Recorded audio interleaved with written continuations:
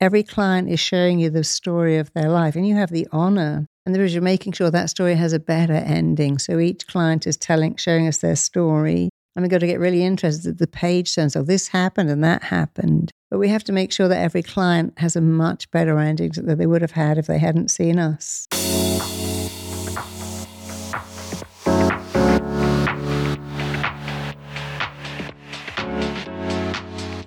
This episode is brought to you by the Travel Counsellors, the only franchise travel company in the UAE. If you're inspired to start a business like many of the guests we have on the podcast, love to travel, and the thought of planning dream bucket list holidays lights you up, then this could be the opportunity for you. This flexible business allows you to work from home, bonus, whilst Travel Counsellors provide the training, back office support, licensing, and access to industry-leading booking platform. If you're passionate about travel and have an entrepreneurial spirit and interested in joining a company that put care at the heart of everything that they do, then click the links in the show notes below. Now let's get into the episode. Hello and welcome. It's great to have you here. I'm Kelly Lundberg. I'm your podcast host today. I'm also a business mentor, personal brand strategist, and a former celebrity stylist. I'm here today to inspire a minimum of 5 people to take action, do something different, and show up as the best person that they aspire to be. I love all your messages that come through all the social media platforms to say that you've been inspired by something that you've heard from one of the guests or on a solo episode. It really makes my day to know if I've helped someone, but also makes my guest day that they've had an impact on you too. So thank you in advance for being one of my 5 a day. If you haven't already, please drop a review. It really means so much to me, to the guests, to more people that get to hear about this. It really does help to visibility. It helps attracting new guests and helps us be able to share more fabulous strategies in brand and business. So thank you so much. So welcome to a different episode today. In 2024, I wanted to open the podcast up to clients and followers on social media where I could help put the spotlight on their journey, things that they've learned, or answer questions and really give tangible feedback to people who are going through that personal brand journey that they're just starting now and don't know where to start. I'm a big believer in trying new things and you never know where they might lead to. So I'm excited to try this episode. So let's get into it. In today's episode, I'm super excited, and that's because I have listened to Marisa Peers on so many other podcasts, and she is a wealth of information, whether it's building a personal brand, whether it's growing a business, helping her therapists, and really changing the lives of thousands of people using her rapid transformational therapy. She's got more than 7 books. And there's so much that she has learned that she openly shares today. So let's get into the episode. Welcome to the show, Marisa. It's great to have you, and welcome to Dubai. Thank you. You are fairly new to the UAE. When did you get here? A few months ago? 7 weeks ago. Nice, welcome. What made you move? Let's start with that. So I've been living in America for 5 years and I loved America, but I think I was just ready for a change. My daughter's having a baby. I wanted to be nearer to the UK. Nearer to her, she'll come up. People just don't visit us in LA because it's a 12-hour flight, whereas here it's 6 hours and people come for the weekend. So we wanted to be nearer, which is still the UK. But also we had a lot of interest in putting RTT into the school system here. And so it just seemed a great thing to do. Love it. So why don't we give everyone who's maybe not familiar a little bit of a backstory? So I'm very familiar with who you are. I've heard you on a number of different podcasts. And I thought maybe if you give people a little bit of a backdrop as to who you are and a little bit of your story. Yes, I've been a therapist my entire working life, or my adult life, and I love it. And I never really planned to create my own method. But, when you're a therapist and you're a good therapist, every time you really learn what works and doesn't work. And your teachers are always your clients. Of course, I had some very eminent teachers, but then I realized very quickly every client I saw was teaching me what worked, what had a massive impact, what really gave them a stunning turnaround. So I gradually collated all of that material. And then over time, although I was a little resistant to creating my own method, once I did, I was very glad I did. And so we've trained 17,000 people to be RTT therapists now. Wow. Quite a few of them over here in the Gulf, and it's amazing. Very good. So 30 years in the industry, and I think all the reading that I was doing, one of the most well-known leaders in the industry. And I think I probably wanted to bring that into a little bit of kind of personal branding. People know you. Have you consciously gone around creating your personal brand? I think so, because, initially I had no intention of creating a method, but people would ring me and go, hey, I heard about you and I'm in New Zealand or Sydney or I'm in Washington, DC, but I just want someone that does your thing. And there was only me. And the more people would ring me up and say, have you got someone like you? The more I'd think, I should really create my own school. And initially I called it the Marisa Peer Method, MPM. But then I thought, that's actually the wrong name, because people who become a therapist don't want to go, hey, I'm a Marisa Peer therapist, because then it's my name and not theirs. And I just thought that didn't quite sound right, Marisa Peer therapist. So I changed it to RTT. People love NLP and CBT. And then it wasn't about me. It was much more about the technique, because RTT is what I teach people to do. And they do it brilliantly, and some of them incredibly well. So it doesn't need to be the Marisa Peer method. Although I do know we have Montessori, and we do have names like Steiner, we have Montessori. There are teaching methods named after the person. Yeah. But it seems quite arrogant to give it your name. I think a branding is better to have initials. Well, I think then when you've got sort of what I call that is your own unique personal branded solution, that's something that is yours, that you can take everywhere. You can then leverage in a business, because then you can train other people through your method and you can grow in that way as well. But ultimately, I always find then people still go back and they know it's you that's behind it. It's you that they want on the podcast. It's you that they want to kind of write the book. And maybe take us back to, you've got 7 books? 7. But a lot of my RTT therapists have also written books. They've got their own TV programs. So it isn't quite correct that everybody wants me, because some of the people I've trained are so good. They've been on the BBC, they've been on CNN, they're on podcasts, they write for a newspaper every week. And some of them have written really books that have done very well. Yeah. So I think it's quite good that the RTT is separate from me. Yeah. Because RTT is a method I teach people to do that they do very well. And then they're building their own personal brands within the method of doing it, which is fantastic. So to step into the most recent book that you launched, can you tell everyone a little bit about what that was about? Tell Yourself a Better Lie. Yeah. Well, I realized very quickly, my clients taught me that too, that their greatest pain so often came from the lies they told themselves. You could have a friend say you're boring, or you could have an ex that says you're boring. You could have a boss that says you're not very good. And you can probably think, my boss is having a bad day. My ex is just bitter. My best friend is just, I don't know what she's going through. So we can almost understand why other people are mean to us. We say they're having a bad day, something's gone wrong for them. But when we are mean to ourselves, the brain has no ability to reason what that is. It just thinks it must be true. And we all tell ourselves lies. I'm exhausted. I'm shattered. I'm as fat as a house. This commute is going to be the death of me. My kids make me want to jump out of the window. We say these things all the time. And if you're prepared to tell yourself a lie, at least tell yourself a better one, because the mind doesn't know, and it really doesn't care if what you tell it is good or bad, useful or indeed useless, helpful or extremely hurtful. It all sinks in.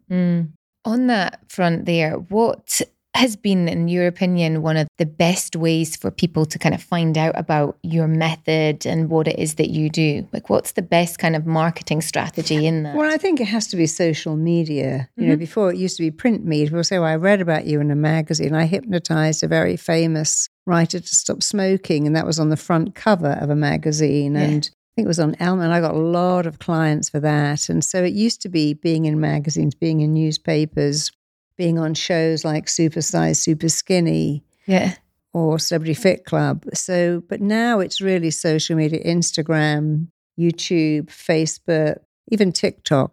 I think that's where people go now. Do you do all your own content, or do you have a whole team? No, I do my own content. Yeah, and do you have a team that help you with the edits and putting Oh yeah, I'm very happy to come up with the ideas, but I need someone else to do the editing. You can't do everything. Yeah, I think it's a really big mistake to be jack of all trades and master of none. You've got to find out what you're good at.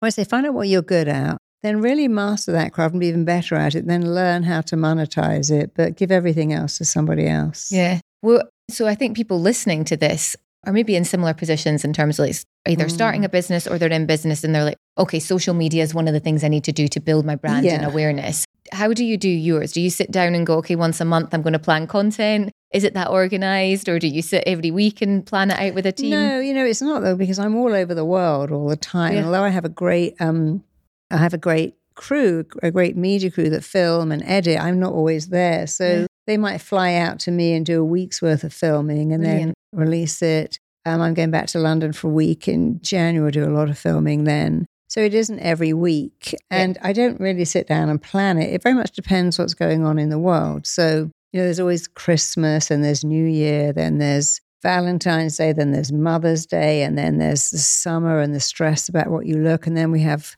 Halloween and Thanksgiving and then back to Christmas again. So I do a lot of seasonal stuff about why do we have sad? Why are we so stressed at Christmas? Why is Mother's Day so hard if you can't have a child? Why is Valentine's Day so, why do you think you're a failure just because you're not walking home with a bunch of flowers or a bag with chocolates in it? And then I also look at what's going on in the world. So, at the moment we've got 2 wars going on in the world and people have, that overexposure to tragedy. And so I might talk about that, how to cope in a world that feels really scary. I think you just have to look at what's going on and think, oh, that's an interesting topic. That's an interesting topic. Look at this person with all the money in the world and looks, and yet they're depressed and maybe they've even ended their life. So I'll be looking at what's going on in the world, and I may make a post about that if I think it's relevant and particularly helpful to the audience. It's all about, can I help people who are tuning in? Can I help them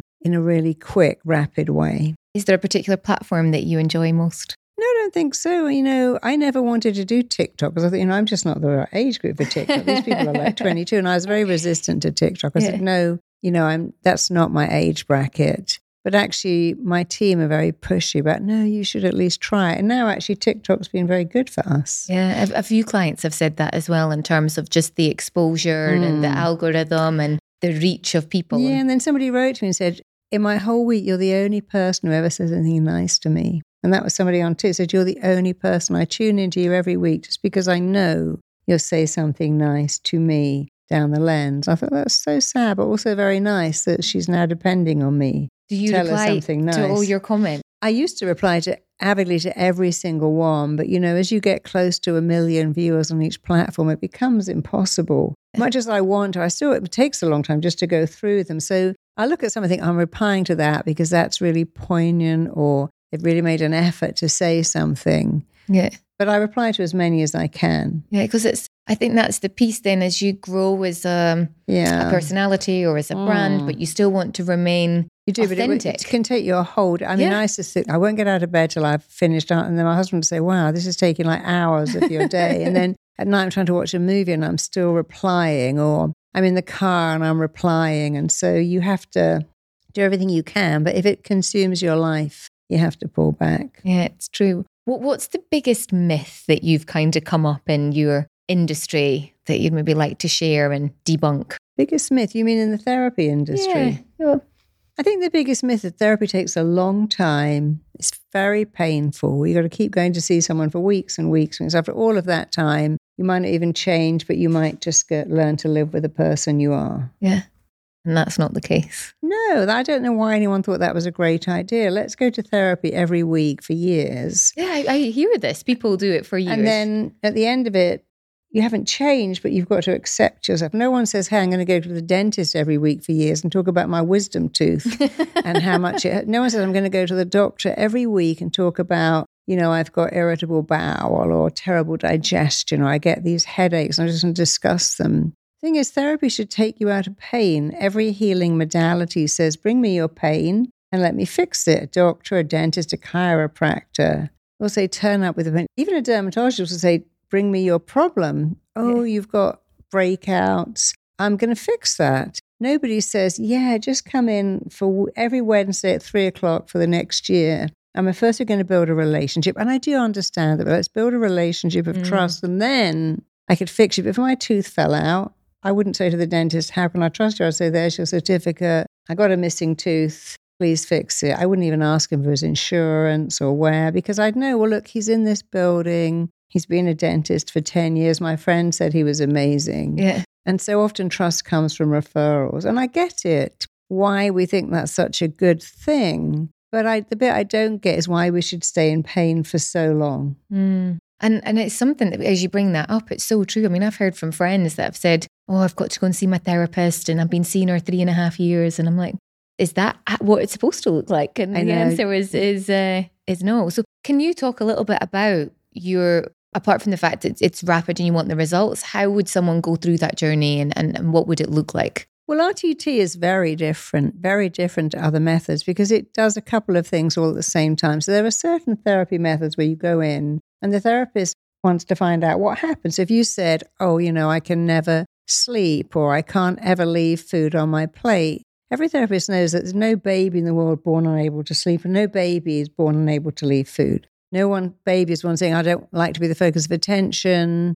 Or, I bite my nails, I pull up my eyelashes, I pull out my hair, because first of all, baby has no coordination. They couldn't possibly, they haven't got any teeth to bite their nails. So almost all of our problems are acquired. And a good therapist will go, well, clearly you acquired that. Let's find out how and why and where. And so that's what we do, but we add it to the other things. And some therapists that just go in and so say you've got a fear of mice, they might try to desensitize you to that fear and have you draw mice and talk about mice. So some therapists are very interested in finding out why, and some are very interested in just changing it. We do 3 things all at the same time and all in one session. The client comes in, and I call it putting on a different hat. So the first hat is you become a good detective. A good detective gathers information. They look at stuff. They kind of put things on the wall, go, look at that. That was there, and that's the crime scene. That's the person. And they gather information. And we do exactly the same. We become a good detective. And we gather, when did this happen? What was it going? We do it all in hypnosis. Because if you say to someone,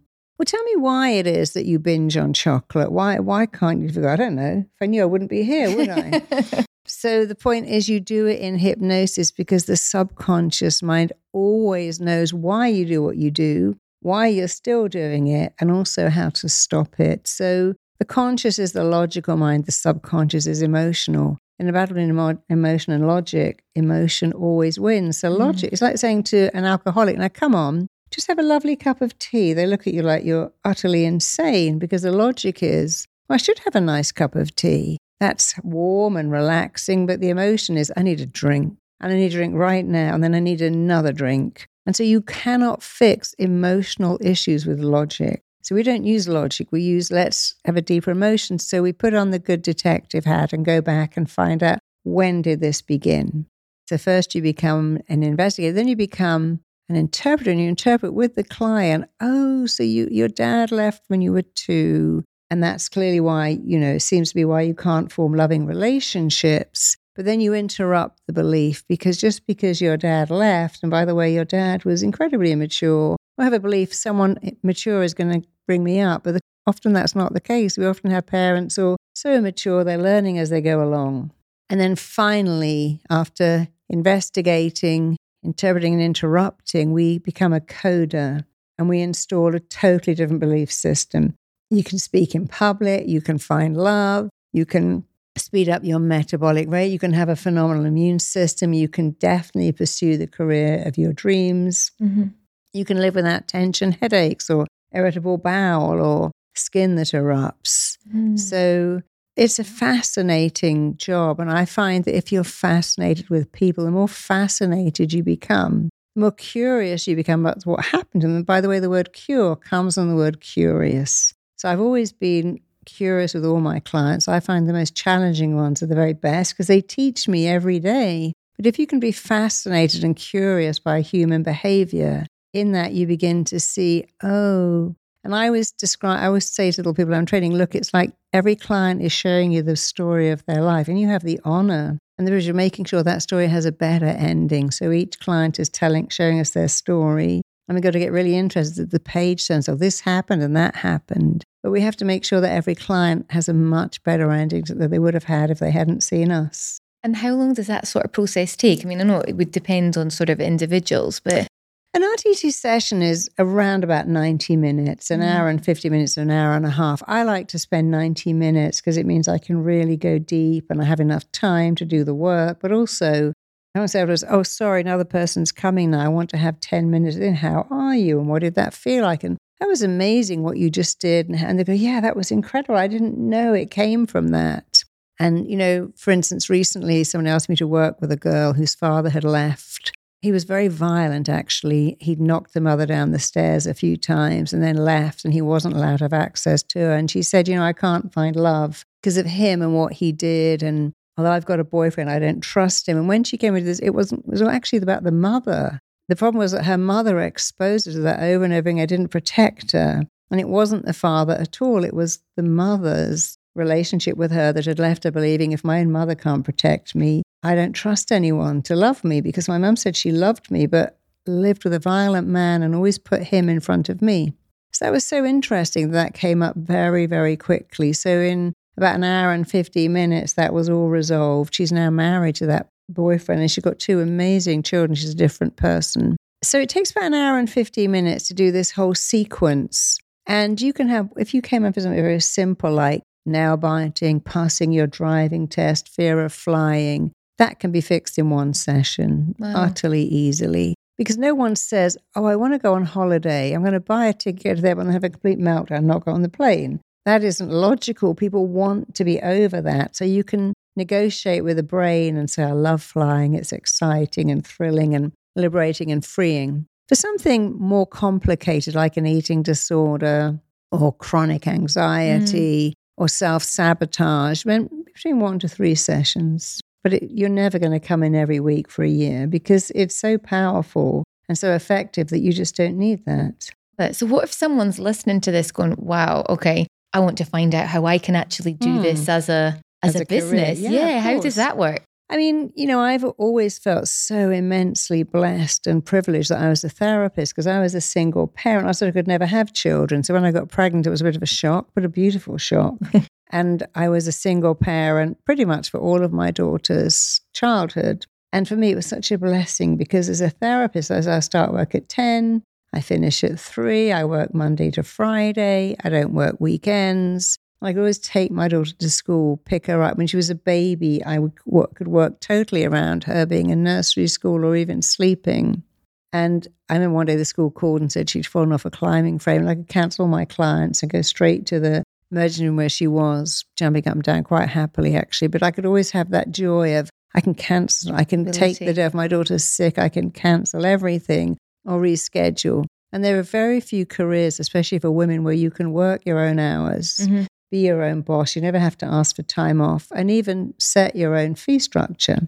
And so it's a great career for women. But, I recently worked with a guy who was a city trader and he came to me as a client and he said, I'm just so depressed. I have no life. I mean, it's just a horrible job now. I get up at 5, go to the city, trade all day, come home at 9. I don't have a life. And he said, I make a lot of money and I'm actually at the point where I don't care if I make a third of this money. So I need a life. And so he was thinking about becoming a school teacher, which sounded like a great idea. But he wanted me to hypnotize him to have the courage to walk away from this very wealthy lifestyle because the price he paid was just too high. Mm-hmm. But after the session, he said, I want to do what you do. This seems so much better for me. So he actually came on one of my courses. He became fully trained. And then he actually moved to the country, got a dog, got a girlfriend for the first time because he had time. No one says, hey, let's have a relationship. But I'm gone at 5, back at 10, and I'm asleep by 10:30. No life. And at the weekends, I'm just so tired. So he said, I got a job, got a girlfriend, got a house in the country. I have a life. I get up, I walk the dog, I come home, I drink my coffee. And he said, but what is amazing is I was fully prepared to accept a lot less in salary, but I'm actually earning the same amount, in fact, a bit more because I'm in the city 3 times working with all these burnt out traders and all these burnt out bankers. And so I'm their therapist. And then 2 days a week, I'm in the country working with bullied children and stressed out teenagers. And I loved that because I always think about for women how great it is. But for men, it's great. But also people who've got other commitments like older parents or older children or something where they cannot be committed to making their whole life their work. So it's great. It's one of the few careers that gives you flexibility in the time you put in, flexibility in what you earn. But the biggest thing by far is it feels so meaningful. You do something that has purpose and meaning every day. You think, wow, someone in the world is living a better life because of a skill that I possess. And that's a wonderful thing. Some kid isn't being bullied. Some teenagers got over wanting to end their life. Someone who couldn't find love is married with 2 babies. Someone who couldn't progress is now in a job they love. Someone who said they've had irritable bowel for 20 years doesn't have it anymore. No. So that's the best thing, that you do a job. You know, a great career should always give you 9 things: meaning, purpose, connection, significance, growth, contribution, making a difference, certainty, and diversity. And it can be quite hard to find all of those 9 things and have I can work my own hours, set my own fees. Yeah. I can also go on holiday with my laptop and I can work from anywhere because, you know, people used to think, well, therapy on the screen is not good. It's not the same as the real thing. Yeah. But that's changing a lot. I work with a lot of troubled teenagers, so I like it. You know, teenagers don't come to my office and go, here I am to talk about what's wrong with me again. But when you turn up in their bedroom on their screen, they prefer that. I work with a lot of police officers. I would never go to the police therapist, but I don't mind seeing you on the screen from my kitchen counter because I feel safer to talk about my issues. So yeah, I think it's the best job in the world. I don't think I'll ever retire from it because although we think therapists give a lot, and they do, you actually get so much back. How often do you still see clients then? Because it does get to that point where... Yeah, I don't see many clients anymore. You know, I teach, I'm a speaker, I'm writing another book. It is quite a time commitment. So I see a few clients a month, and I have particular criteria for why I see them. But so many of my therapists are every bit as good as me that I can quite safely say, this is the person for you, or we got this person or that person. I'd love to talk a little bit more about the speaking side, because as you sort of developed who you are, and I always believe that speaking one-to-many versus one-to-one is the fastest way to share your method for people to find out about it. If someone's kind of starting a business or in that headspace, but they're maybe scared of speaking or don't really know the next steps, how did you get into that opportunity of being able to speak one-to-many? What were some of the things that you did? Actually, my husband took me to an event one day and I was watching this speaker and I thought, well, I could do that. I could really do that. And so I put myself forward to speak at this event the following year. And I did speak and I actually got voted the best speaker. Brilliant. But I hadn't actually done it much before. I'd done a little bit. And then I got asked to do a TED Talk. And a TED Talk is quite interesting because you can't just go over time. You have to get it. In my case, it was 18 minutes asked me to open it, but it's usually 15. And no notes. No, some people do have notes, but I don't like that. They will read them. And so I think I just went out on a limb and thought, let's just do this. And I was very lucky because I loved speaking.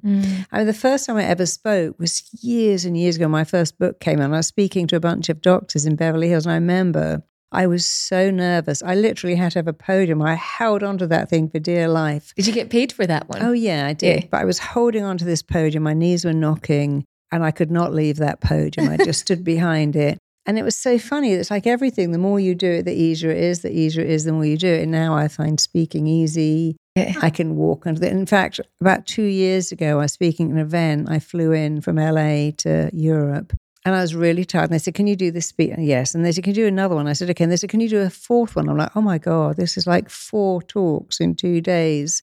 I did the fourth. I thought, I don't even care anymore. I'm so tired. I'm too tired to prepare it.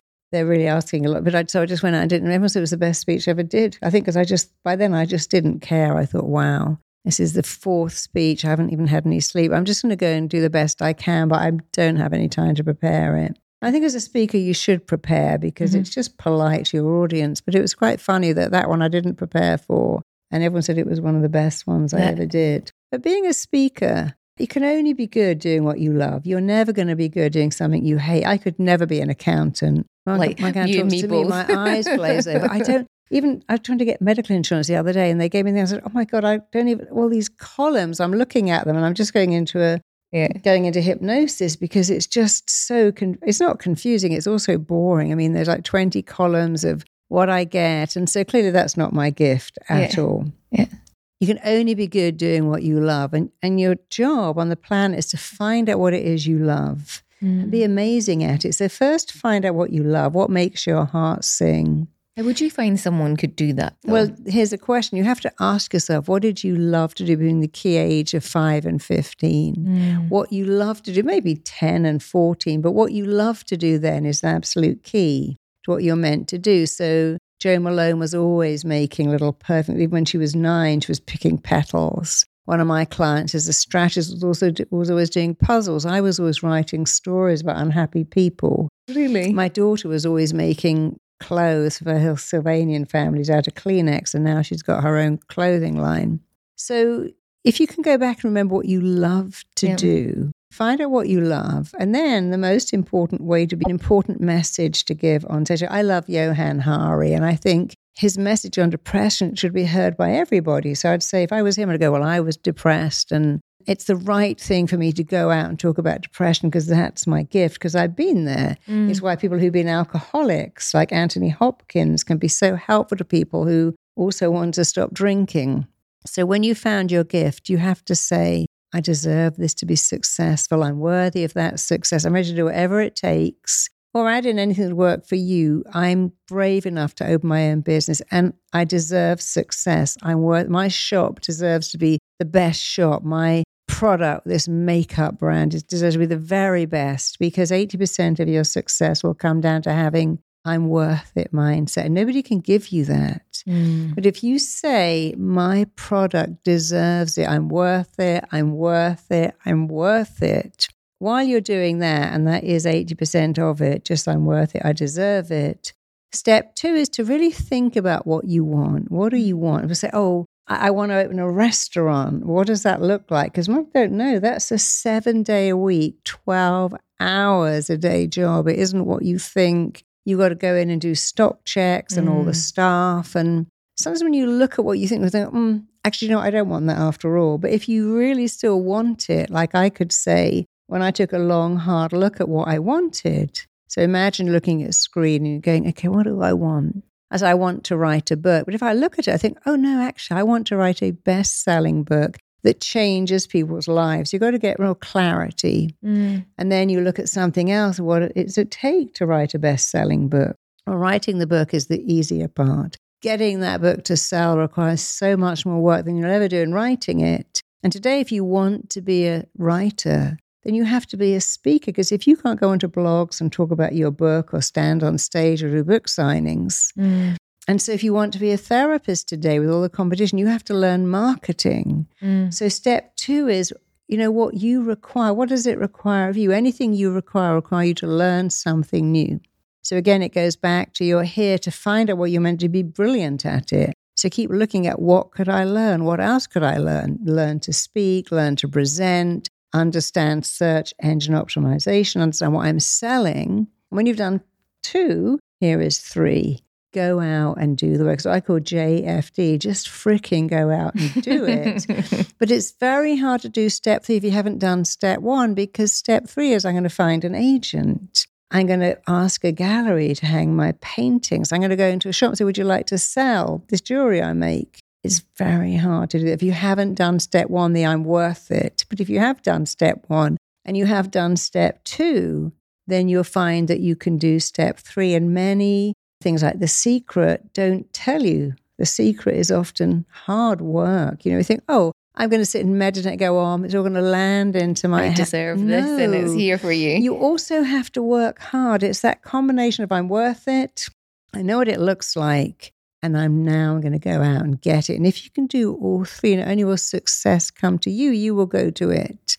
But a lot of people only do the second one. Some do the third one. I'm working so hard at this. But that's like a fly working hard to get out of a locked window. It's never going to get out with the hard work. You've got to also have the belief that there's a way for you. And some of the most successful people we know, Victoria Beckham is an interesting case, because I know she has money, but she slogged along for years and years.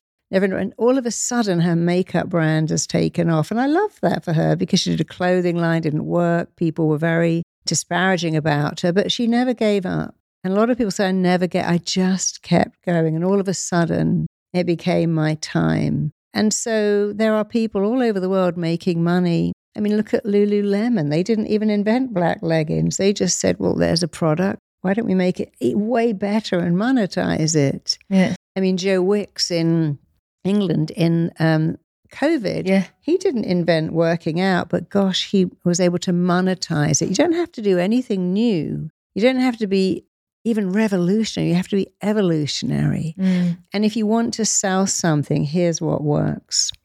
We buy stuff that makes us feel good.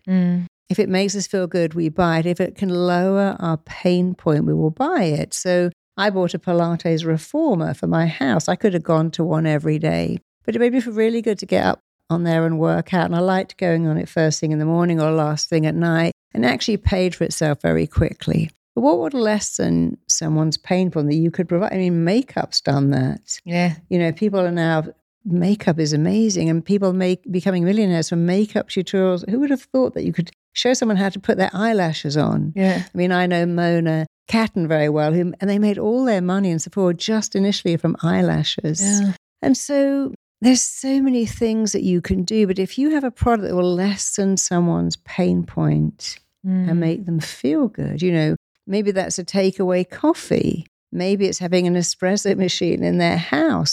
Sometimes you lessen it by saying, I'm going to get a restaurant that's really inexpensive, but it might be, oh, there's no expensive restaurant in my area. You know, we now have people delivering clothes to rent. I mean, there's so many things. We have people doing pet shares. Yeah.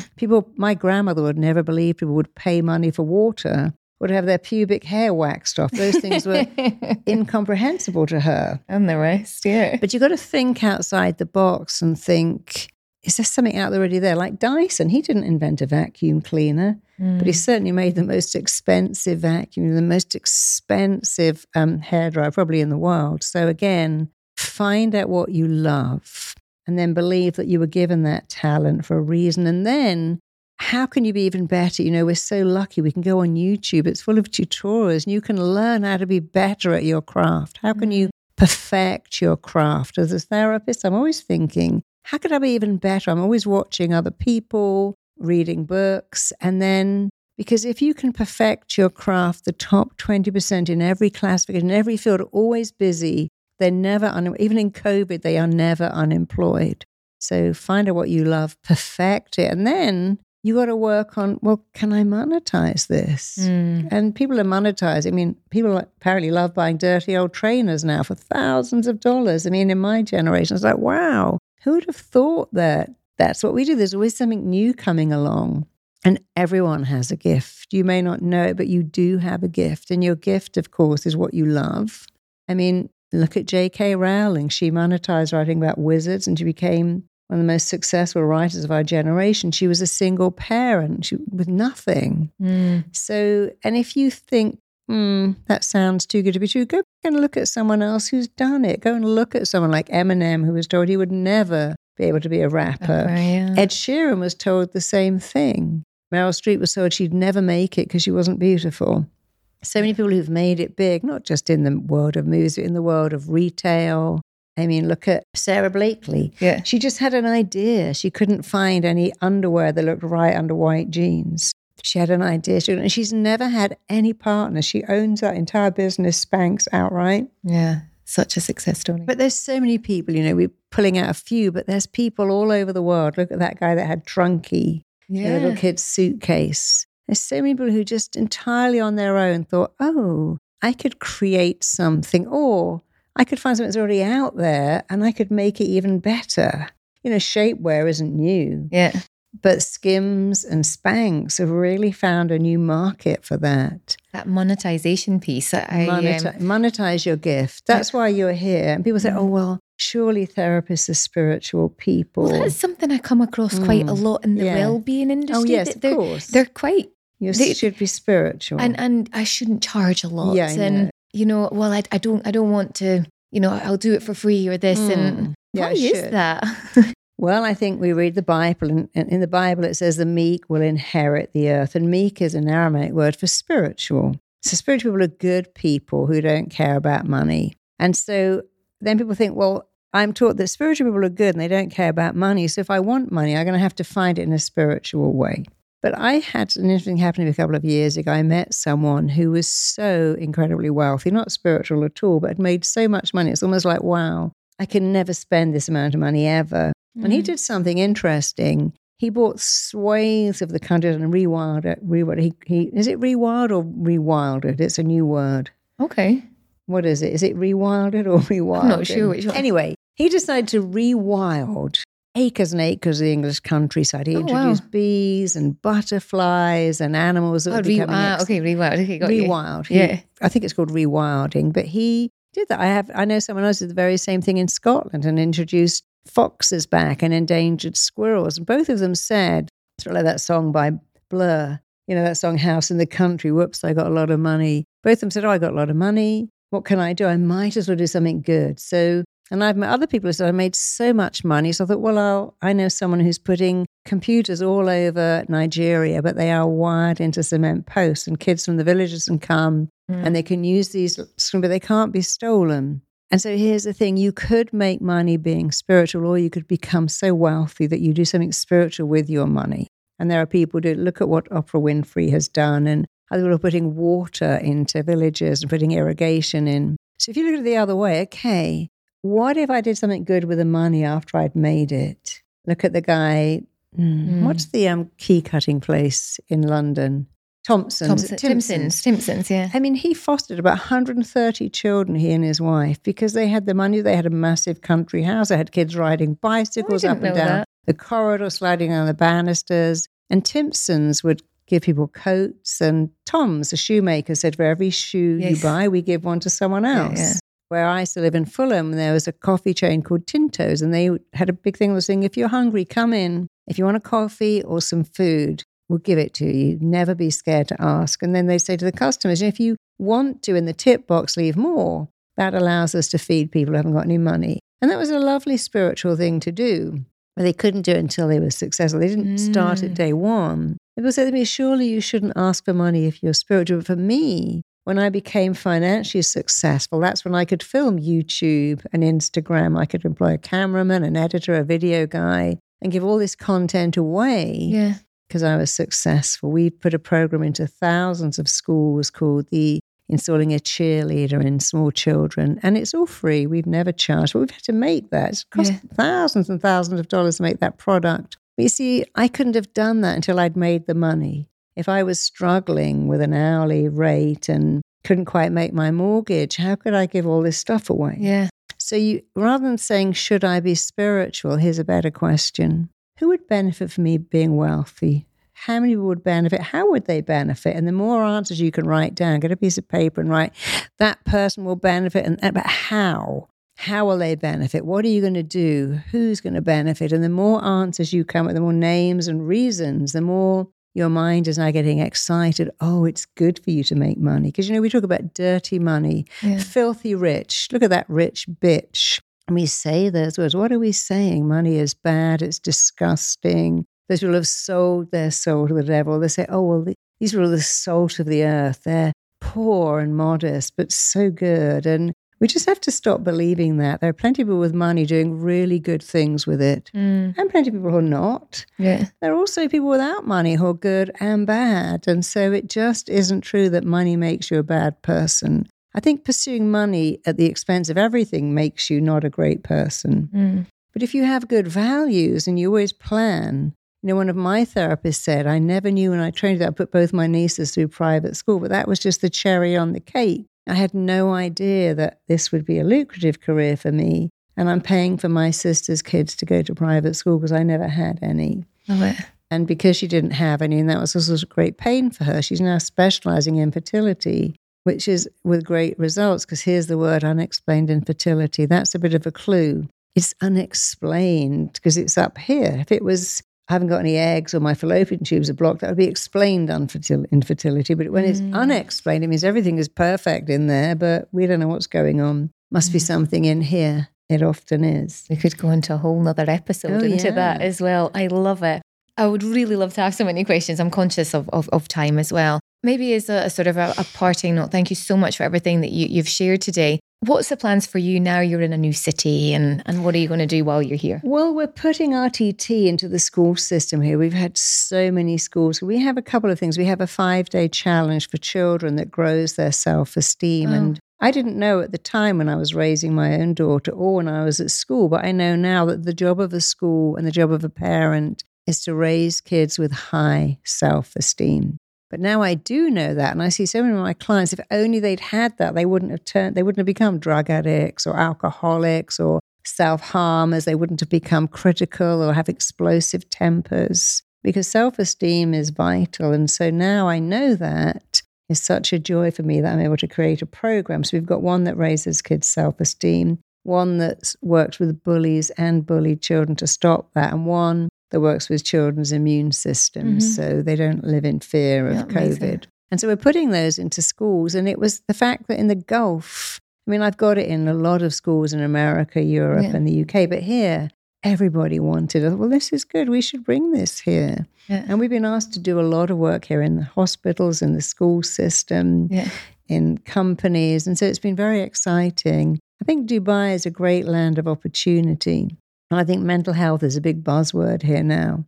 So we're very lucky that we thought, oh, wow, if it's so big here, we should come and see what we can give to them. I love it. I mean, I've been here over 20 years and it's definitely home. And there's just something about the city and the UAE, you know, in general, that there is this energy that's kind of hard to explain. And the opportunities that can bring people. And also because most people here are expats. It's a very friendly place. But I think people realize how friendly everyone is and how much there is going on. Yeah, it's always we've all been in that position before. So we'd like to introduce you and who can you speak to and how can you help? And everyone's been there. So and everyone thinks this is a place of bling bling, but we live in a little nature reserve with birds and waterfalls, and you can be in the bling bling if you want to, but there's a whole other side to Dubai. Absolutely. I recently went out to Ras Al Khaimah, and I'm going out to, what's supposed to be beginning with F? Fujairah. Yeah, which apparently has got wadis. Very different,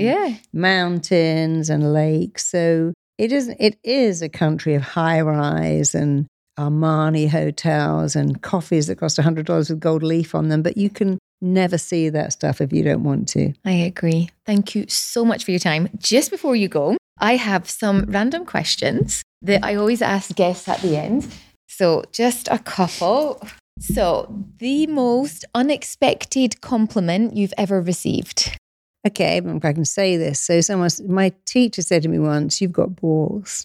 And I love that because he said to me, "You've changed the face of hypnosis. You've made it something greater than it ever was, and you have a natural genius for therapy. But you've got balls." And I love that. Oh, that is fabulous! Old guy too, when you said that, so I thought that was very nice. Yeah. Okay, let's do one more.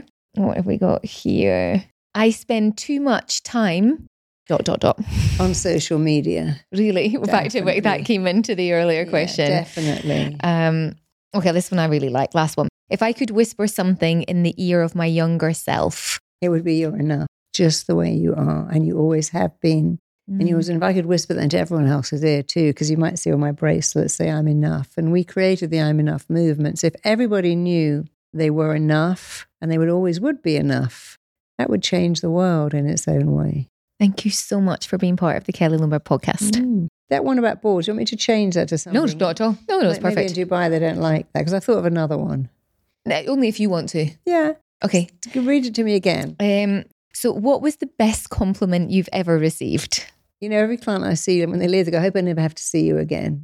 I'll never see you again, because they know they don't need to come back. And that is a great compliment. I know I'll never see you again. Yeah. Although one client did say to me once, "This is the best money I've ever spent. I would have given you 5 times the fee."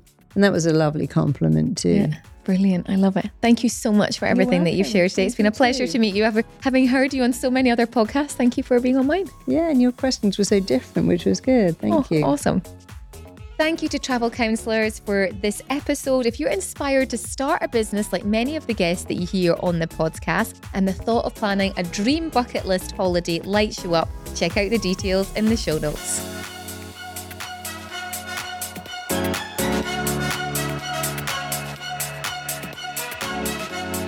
Did you enjoy this episode? If you did, then please leave a review on Apple Podcasts. This is how more people can hear about the amazing stories and guests that we have on here. Even better, you can also share this on social media. Screenshot it and share it on your Instagram or on your Facebook or on your Twitter account. The more people that see these episodes, the more awareness it brings to small businesses and those that are trying to make an impact and difference. And if you want to know more about how you can develop your personal brand, then check out our new website, Brand New Creators, designed by our in-house team. And we are in the business of helping you to increase your online visibility, build industry authority, lead change, motivate, and profit. Who doesn't want that? I look forward to speaking to you soon. Until next time, bye.